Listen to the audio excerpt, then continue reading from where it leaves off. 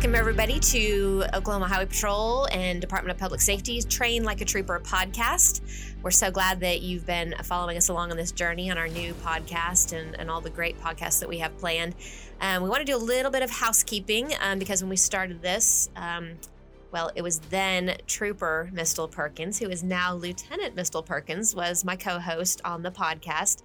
And since Mistel has promoted and become a lieutenant, she's now at Troop A and is no longer in the public information office with me. She has been doing some of these podcasts with me, but now you're moving on. You're leaving us, Mistel. I am, but it'll be in good hands with Trooper Eric Foster. He's like a brother to me, and I know he will keep up the good job and do his best and get some good information on here. So, well, I appreciate that.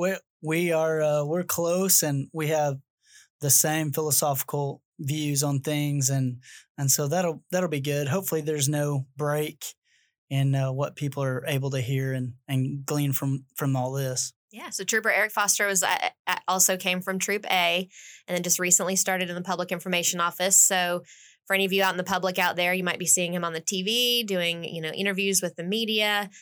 He'll be heavily recruiting for us. So if you know anybody who's interested in joining the patrol, just send them his way.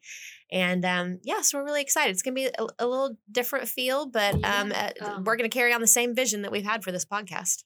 My main thing leaving the PIO office was leaving Sarah with someone who I knew would do a good job, and would provide her with guidance and good advice.